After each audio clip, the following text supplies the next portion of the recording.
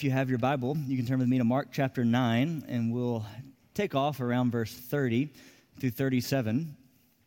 I'll attempt to make the case for being last, right? Not quite often what we chase after is, hey, how can we come in last place? I doubt your kids play softball or baseball to lose. I doubt you enjoy losing in business or coming in last place in your sales and quarterly figures.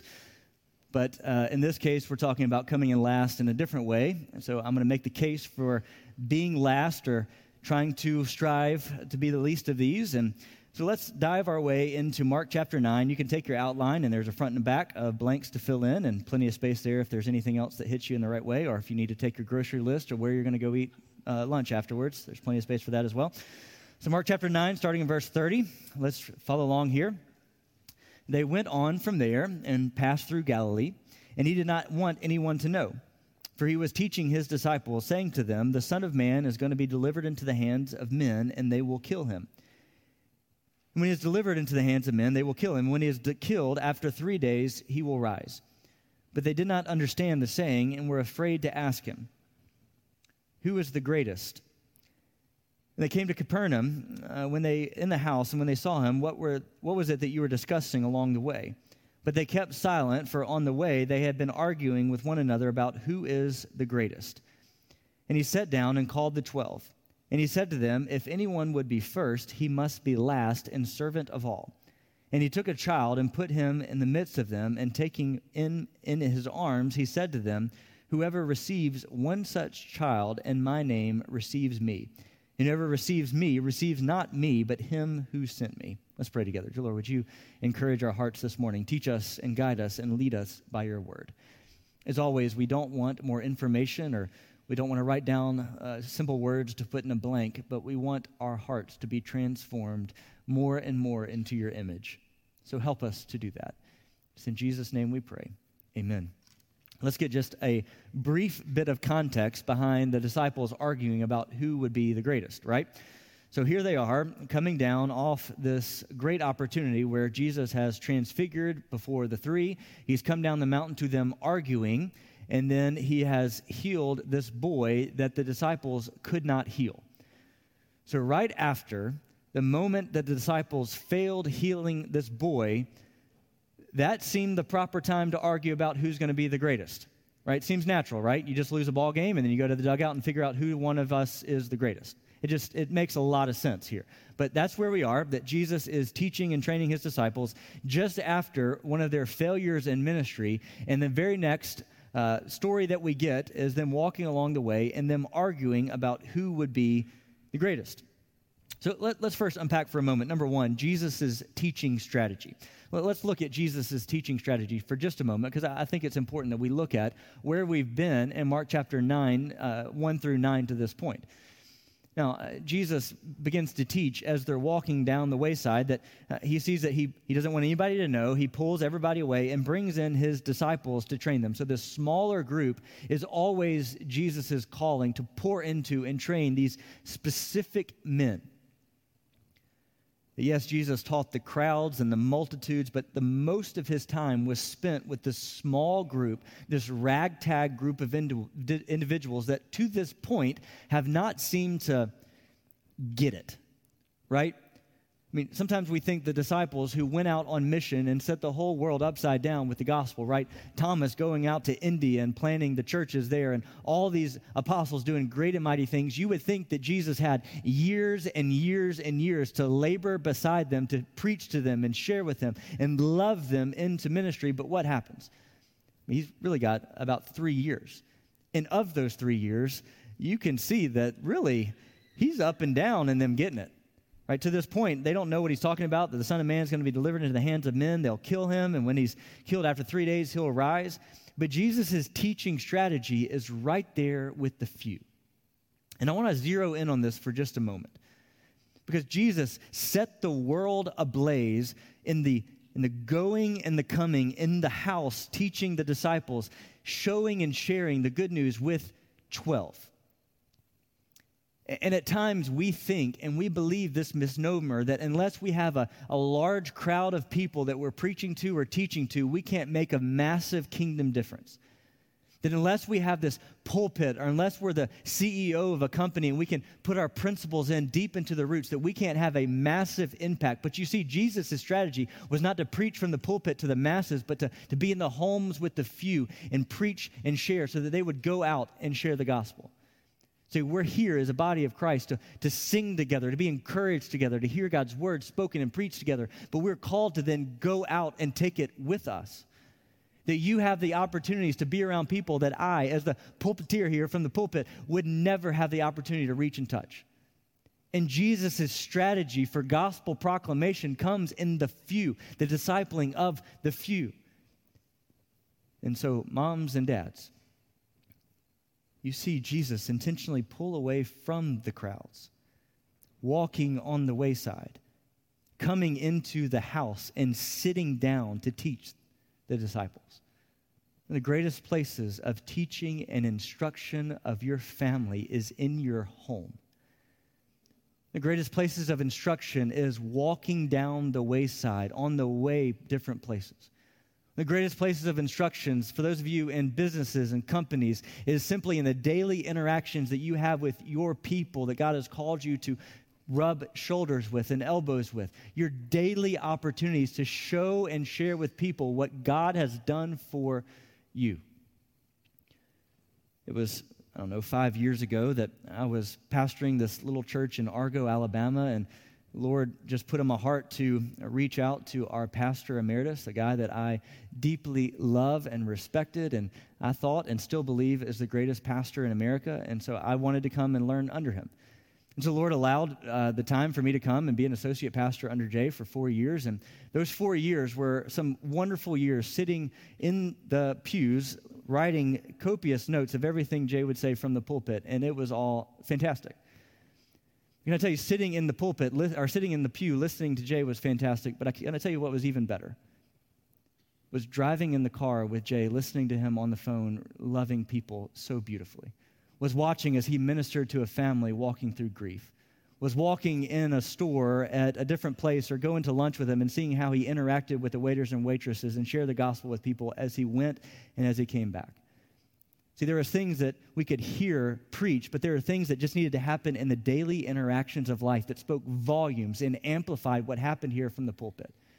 And so Sunday school teachers, there are things that you will teach in your Sunday school classes that will be amplified as you have people into your homes.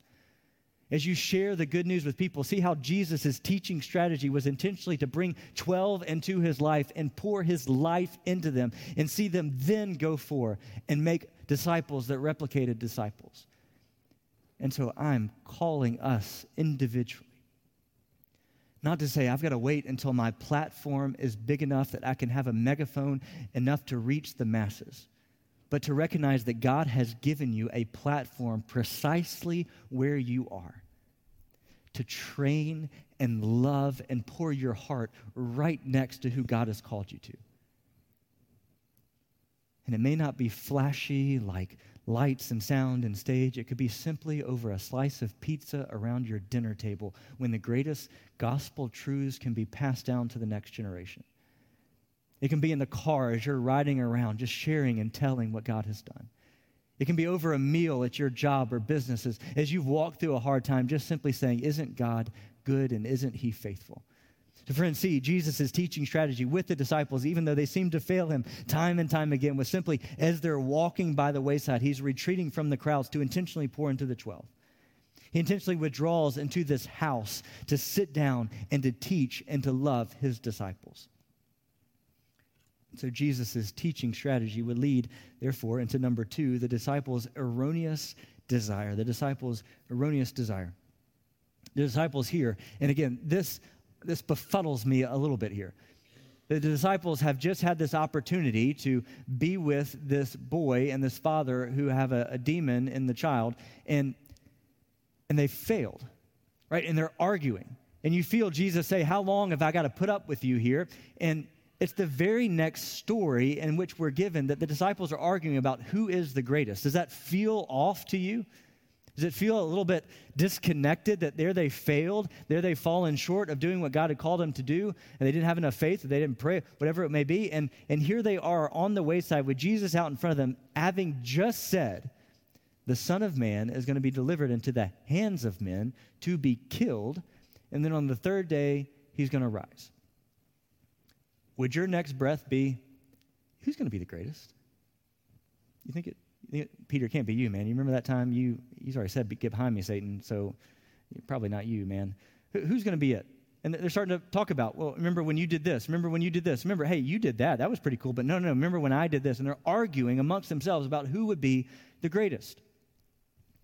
Now, this seems like an odd thing for us in our culture, but for the Jewish culture, there were arguments permeating the culture to say who would be the greatest in the kingdom, who is going to be great, whose stuff that they've done here would translate to be the greatest. So it's not that outrageous of a conversation. It just shows how easily the disciples were slipping into the cultural trends of thinking who was going to be the greatest. It was just an easy cultural thing to begin arguing. Let me ask you a question today that I think would reap great benefits for you to spend some time thinking about. In your eyes, what does greatness look like? If you just want to jot that down on the side of your note sheet, what does greatness look like in your eyes? What do you see as becoming great? And I think that question helps us answer so much of our values and how we live our lives. So culturally, we would say that greatness in this world would be wealth, would be power, would be prestige, would be status, and this would be greatness.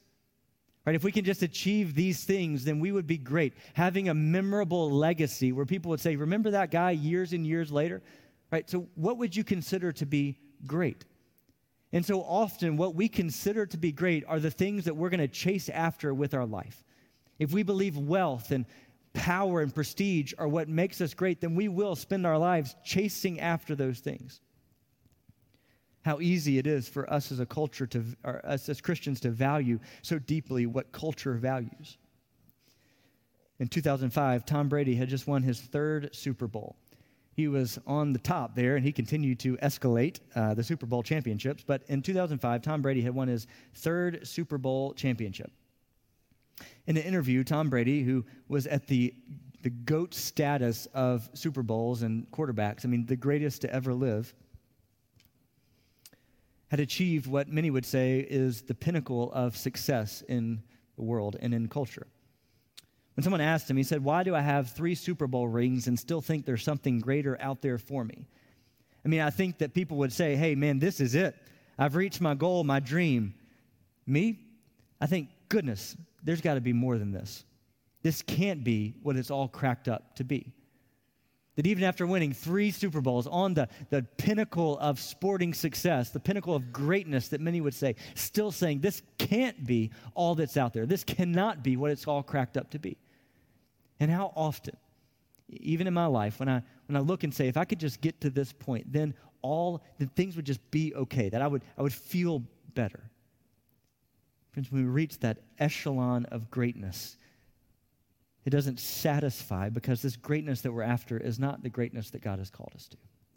The disciples are fighting in this erroneous desire to be great, and then Jesus does what Jesus so often does. He beautifully presents an idea and a teaching point. So let's turn on the back of your outline and look. Let's just learn for a moment, a brief moment, these next few moments, learning from the child. Learning from this child. You see that when they came home, Jesus, in the crowd, or in the home, he said, what were you discussing along the way? This pointed question probably got the disciples silent, right? They knew what they were discussing. They knew they had just been called out. And so they're silent. And so Jesus sat down and called the 12, and he said, if anyone would be first, he must be the last of all and the servant of all. And here he takes a child, calls a child, puts this child on his knee right in the middle of the room. He says, unless you would receive a child like this, whoever receives one such a child in my name receives me, and whoever receives me receives not me, but him who sent me. So let's just take a moment and learn from this child that Jesus has used as an object lesson. Matthew 18, verse 4, gives us more clarity to this. He says, whoever humbles himself like this child is the greatest in the kingdom of heaven. Let that soak in for just a moment. Whoever humbles himself like this child is the greatest in the kingdom of heaven. We've seen as we've looked at the book of Philippians how often the permeation of service is filling the pages of Scripture. That we would be servant-hearted, that we would carry the heart of a servant. And here again, Jesus would say, unless you would humble yourself, taking the form of a servant. That's what greatness looks like. So let's just go through these points together and let's just see where the Lord takes us. Letter A, I guess it should be, is we want to be childlike, not childish. All right? There's a difference here. We want to be childlike, not childish. You see that twice now, Jesus has come down from the Mount of Transfiguration. What has he found his disciples doing? Arguing. Right? When ministry is in front of them, what are they doing? Arguing. As they're walking along the way, they're arguing not about what they can do to serve or asking Jesus what he meant by this 3 days. He's going to rise from the dead. Not asking Jesus and asking the teacher, but arguing who's going to be the greatest. And so we are called, Jesus is calling us not to be childish,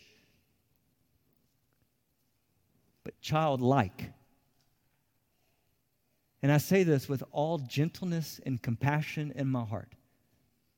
Some of us need to grow up. In our marriages, in our homes, we need to grow up and stop being so childish. Not grumbling and whining and complaining about everything. We need to grow up and hear that tension there, not to be childish, but to take the posture of a child in our faith, in our trust of Jesus. Not to grumble and complain when people hurt us and harm us. Not to continue bickering amongst ourselves and one another, that we so quickly bicker with one another and fight against one another. But with childlike faith and trust. You may remember back in the day of grade school when the teacher would say, hey, let's line up and go to lunch or PE. What did everybody do? Man, you tore out of your seat and you shot to the front of the line, and there were fights happening in the front of the line to figure out who could be the line leader, right? You remember that? Some of you are in it right now. The teacher says, hey, let's go. And everybody, seats slung to the ground. You're running to the front of the line and you're fighting each other, right? Saying no cutsies, or, what does scissors do? And somebody says cut, and boom, you got to cut in front of somebody. Right? You remember those days. And we've matured a little bit that when somebody now says, hey, let's go get lunch, all right, let's go, and somebody starts serving at a buffet or something, and everybody's like, somebody please go first, right? We've matured into the point of saying, somebody please go first.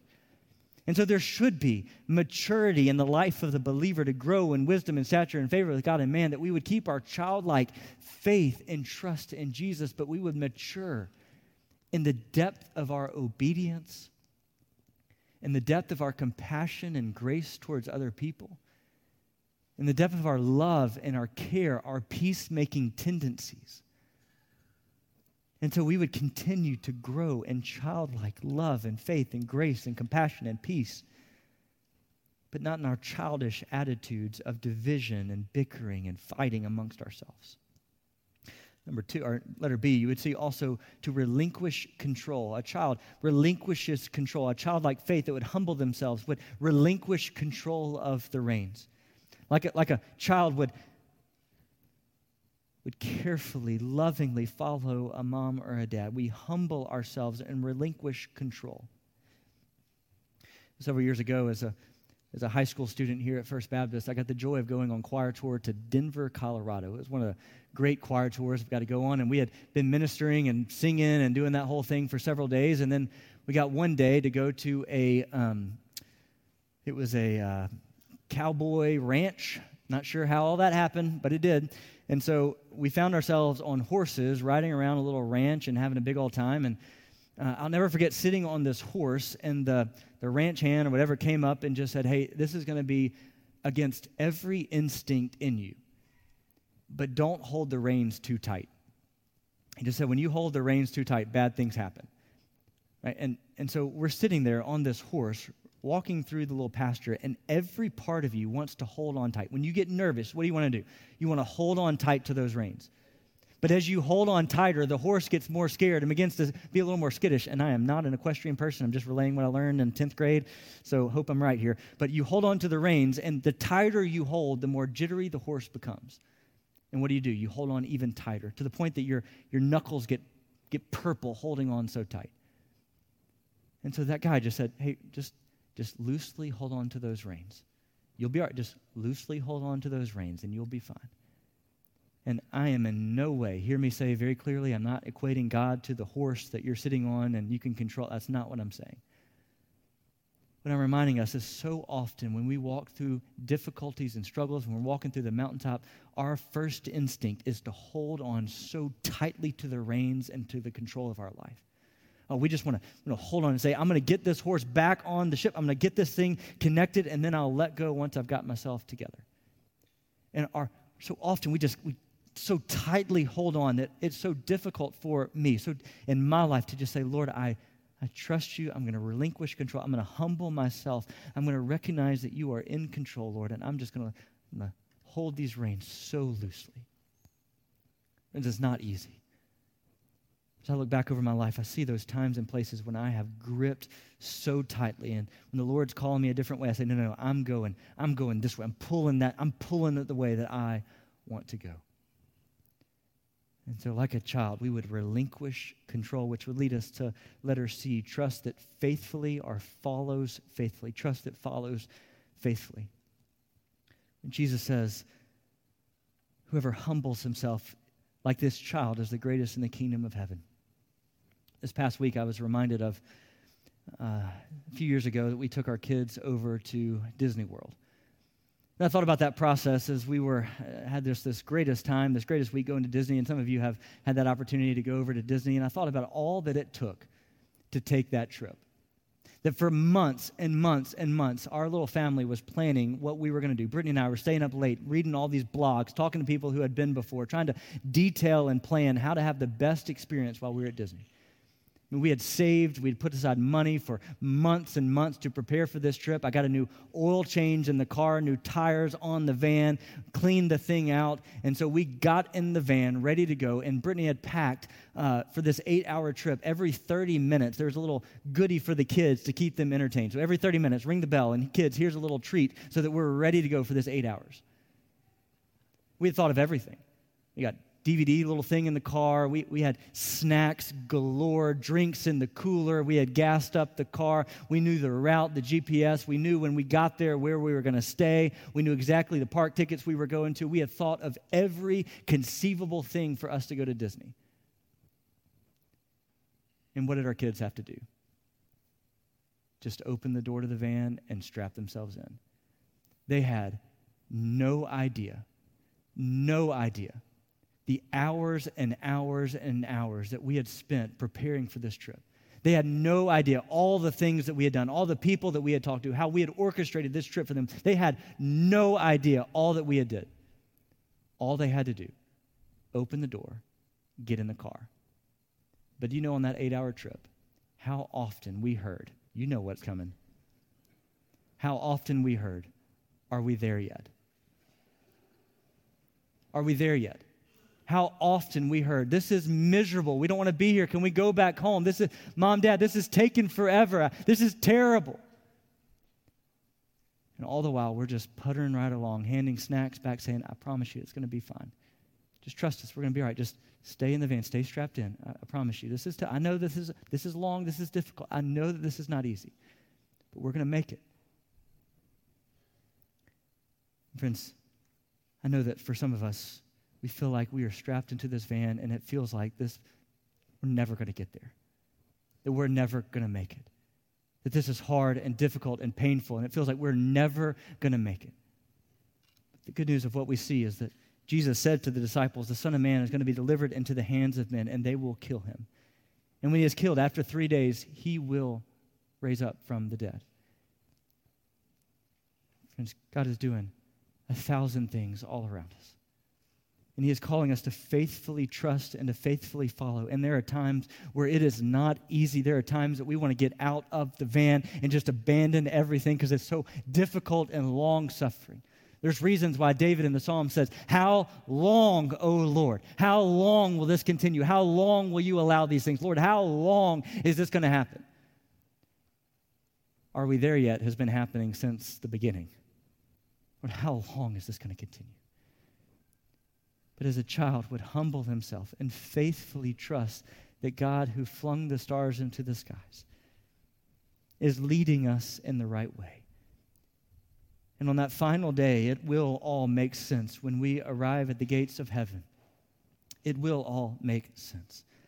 And so like a child, we will trust that faithfully follows. And then letter D is receiving the least. Jesus says, and he took a child and put them in the midst of him, and taking him into his arms, he said, whoever receives one such a child receives me. And whoever receives me receives not me, but him who sent me. The word receive simply means to care for, show concern for the least of these. This goes back to Jesus' calling to be the servant of all, that we would receive all. And so the question would be, are we going to acquire? Or are we going to serve? Are we going to seek greatness? Or are we going to serve? It's our choice. Jesus summed it up when, through the pen of John, in John 3:30, he said, he must increase, I must decrease. At the bottom of your outline, you see that just quick summation of today's sermon found in John 3:30. That would be our calling this morning. He must increase. That the Lord would increase in our lives, and we would constantly and consistently decrease. Let's pray together. Dear Lord, thank you for this day, this hour that we've had to come together and worship. That is our longing, that is our calling, Lord, that you would increase and that we would decrease. Lord, help us step into your calling for our lives. That we would faithfully follow you. That we would trust in your calling and our plan. That you are working all things together for the good of those who love you and are called according to your purpose. And Lord, there are times where we want to say, how long? But Lord, give us a childlike obedience and trust. And plant that in our hearts, Lord. But I repent when I hold on to the reins so tightly. Lord, would you help me to loosen my grip, to be led and walked according to your way and according to your will. Lord, we love you. We thank you for Jesus. In his name we pray. Amen.